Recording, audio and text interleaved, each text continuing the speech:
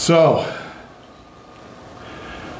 I mentioned earlier, this is like one of the most unique, if not the most unique, Easter celebrations since the first one.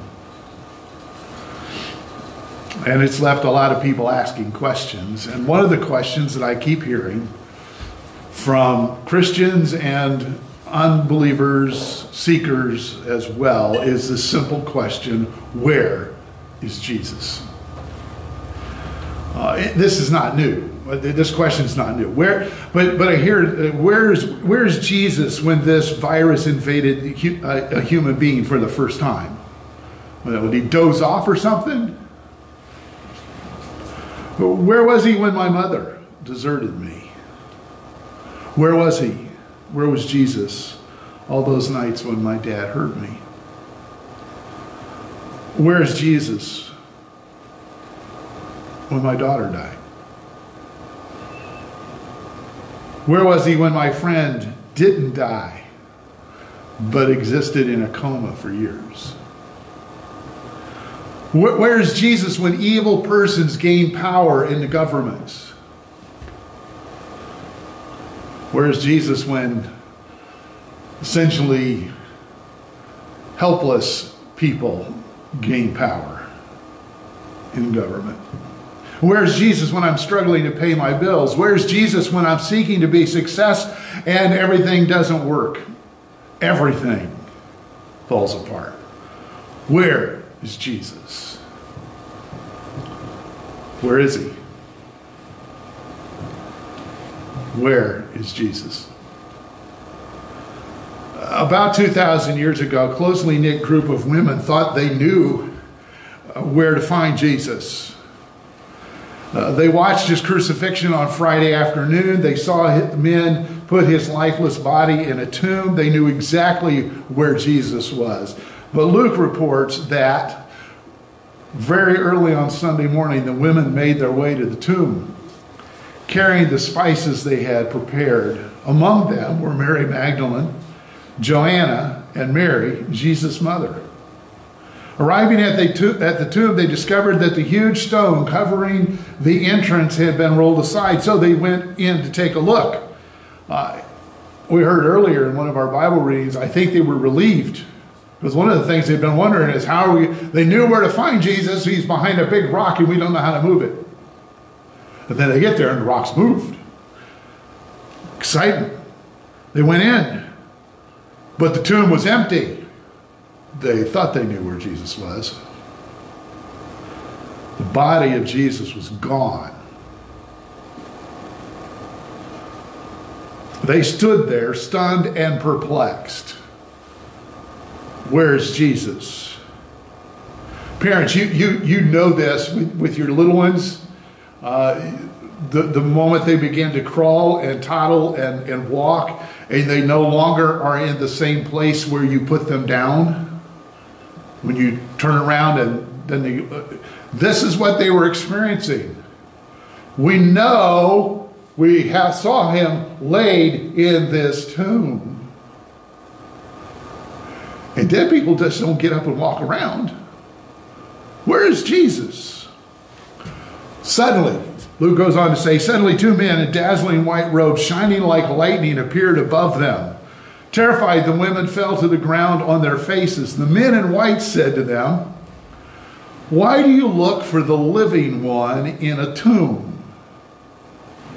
He is not here, for he has risen. In other words, you're looking for Jesus in the wrong place. They went on to say, have you forgotten what he said to you while he was still in Galilee? The Son of Man is destined to be handed over to sinful men, to be nailed to a cross, and on the third day he will rise again. Don't you remember? I'm just going to pause. Just think about this for a moment. As we read through the Gospels, Matthew, Mark, Luke, and John, they record Jesus telling his followers, his closest friends, over and over and over again, the day's coming, I'm going to go to Jerusalem, they're going to arrest me, they're going to try me, they're going to crucify me, I'm going to be dead, but don't panic, I'll be back.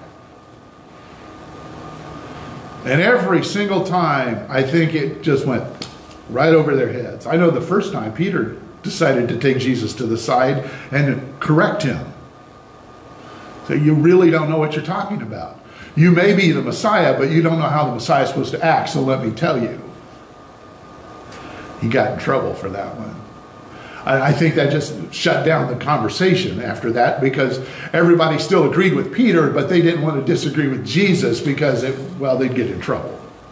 So here come the angels saying, okay, don't you remember what he said?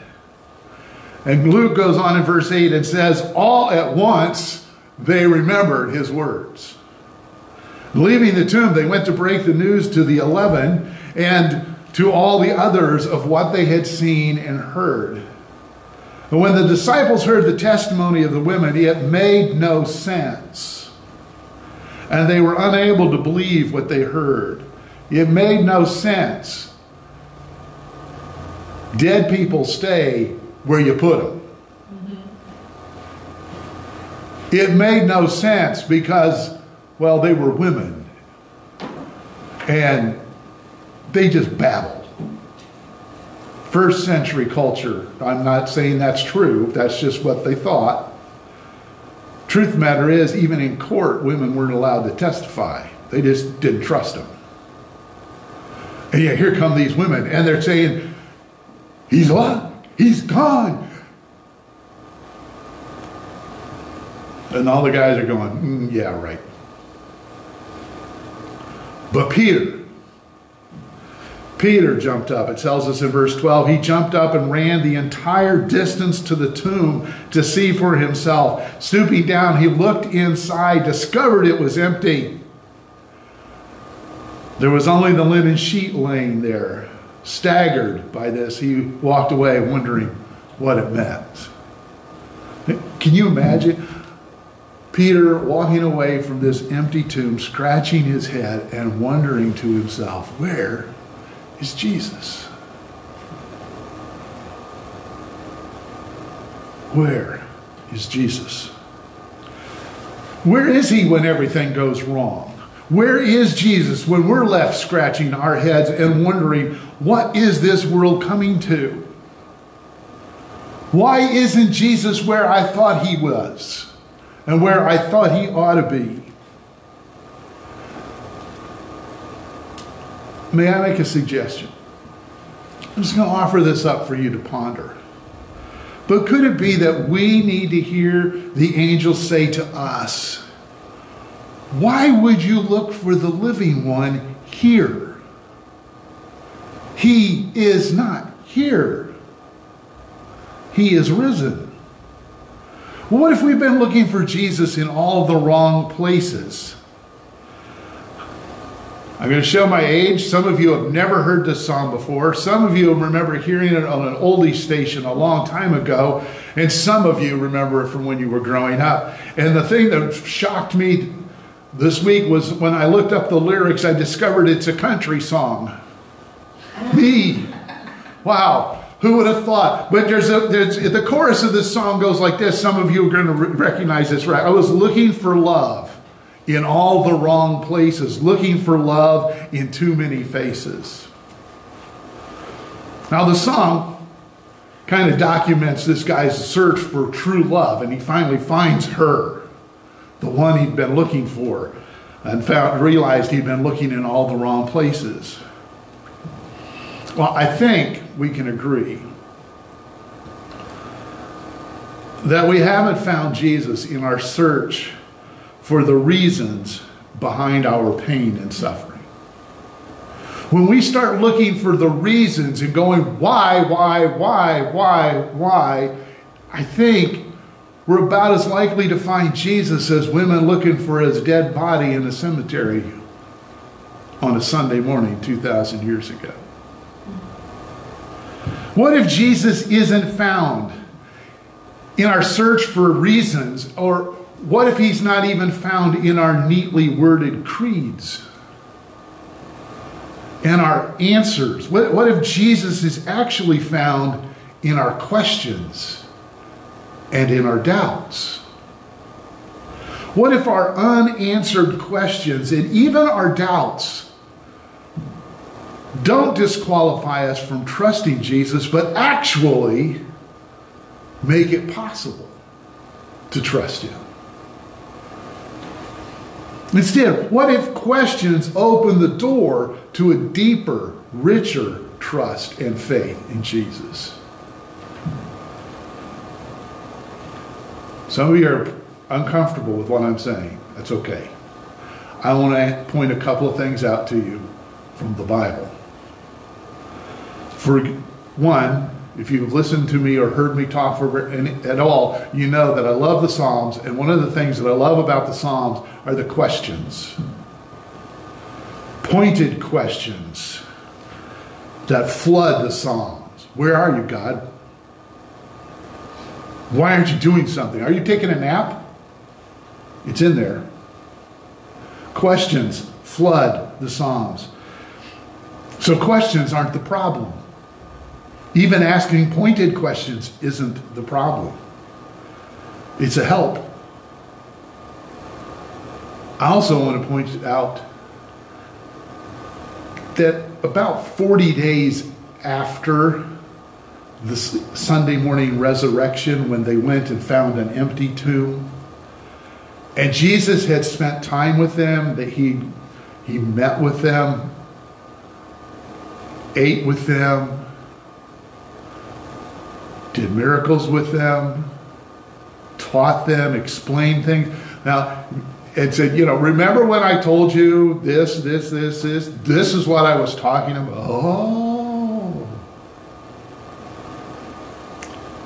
After spending over a month with Jesus, they went to a mountain with him. After a month of eating and drinking, hearing his voice, touching him, Matthew tells us when the 11 disciples went to the mountain where Jesus had told them to go, and they saw him and they worshiped him. Here's the line that catches me every time. But some of them doubted. So if you've got questions and doubts this morning, and you've never seen Jesus in the flesh, and you've never touched him, and you've never heard his actual physical voice, do not feel bad. Do not give in to despair or discouragement. These are guys who stood there. They were looking at, they were worshiping him and still going, I don't believe it. How can this be happening? Dead people stay where you leave them. And I know he was dead. And then Jesus comes to his disciples and he says to them, I have been given authority, all authority in heaven and on earth. Therefore, go and make disciples of all the nations, baptizing them in the name of the Father and the Son and the Holy Spirit. Teach these new disciples to obey all the commands I have given you, and be sure of this, I am with you always, even to the end of the age. Now, I want you to notice, Jesus did not say, go make disciples when your doubts are all gone. Let's just be practical. That would have never happened. He's standing there right in front of them, and they're still not able to believe completely. They can't even believe their own eyes. He didn't say to them, if you have questions after all that I've done for you, just go home. I don't need people like you. He doesn't say that. What he says is, I'm in charge. Go do something for me. Even if you have doubts and questions. I think that perhaps it's possible Jesus knows that thinking people often have more questions than answers. Now, all of a sudden, I don't want to offend anybody who has all the answers. But some of us have more questions than we have answers. And I think that Jesus knows that we might actually become discouraged and frustrated in our search because we've tempted to believe that we ought to have answers to every single question. and no doubts whatsoever. And we might be tempted to give up in despair. But this is what I want you to remember. Jesus gives new life to our world-weary faith. When we have doubts and questions and we're all tired from all that's gone on, he comes to us and says, listen, it's okay. Ask the questions, have the doubts, but we have work to do. There are people who need us. Let's get to work. See, we tend to look for Jesus in all the wrong places. I really believe we need to hear the angels say, why are you looking for the living one here? He isn't here. So, a couple of things I want to suggest. First is don't settle, folks. Those of us who have questions and doubts should not settle. Don't look for Jesus in dead ends and cemeteries and in the world's brokenness. This world is broken. Why? We have some ideas, but listen, it's just a mess, and we know it. Don't settle for going, yeah, okay. Don't settle.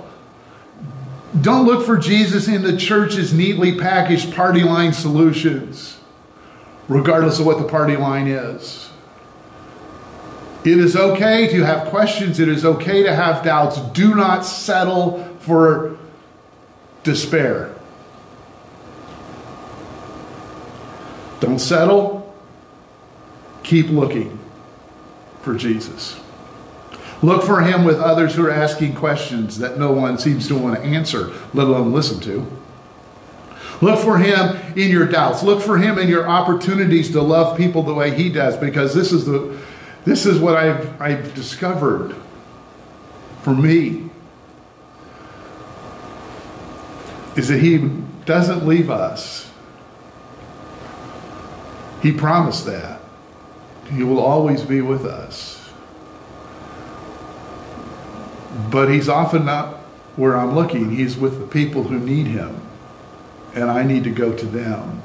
And when I go to them, and when I invest myself in loving them like Jesus loves them, I find Jesus. So are you sick and tired of ignoring your questions and your doubts, just kind of stuffing them down and hiding them? Are you frustrated and stuck because you gave up looking for Jesus? Are you ready? Are you ready to dive in to a deeper, richer trust in him? If so, I want you to do something right now. Click on the big blue button there at the top of the church Facebook page underneath the picture that says send a message. And when the message box comes up, just type in the word questions and send it. We're going to reply a little later today with a request for your email address so that we can invite you to a 6-week, once a day, one day, once a week for 6 weeks, short-term gathering on Zoom, probably online, where you can ask your questions, and your doubts are going to be the thing that shapes our conversation. If you're coming for answers, you probably won't find them. We're going to have a group called Questions About Jesus group. And we're going to share together in our journey and our learning and our questions. I want to invite you, if you're sick and tired of being frustrated with your questions and your doubts and just living in a swamp, send the message, questions, and you'll get a response. And we'll take some time to talk about things. Let's pray. Jesus, thank you. Thank you for for loving us even when we have doubts and questions. Thank you for putting up with us. Thank you for always giving us the opportunity to say yes to you. Thank you for giving us something to do.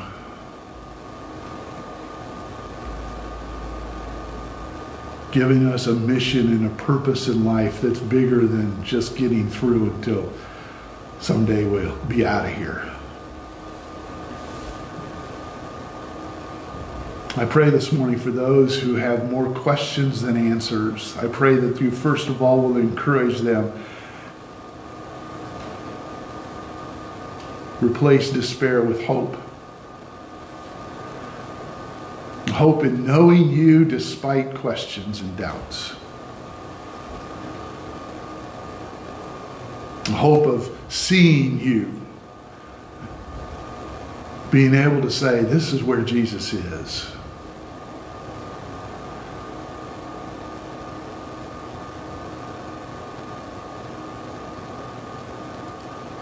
A hope that leads to confidence, even in the face of our questions and our doubts.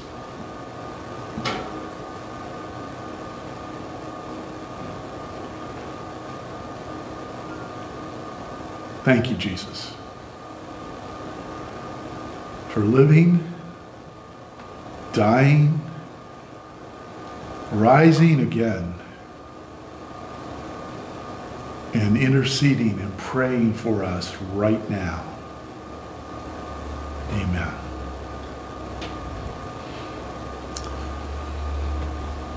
So I just want to repeat a couple of things that you may have not have heard at the very beginning.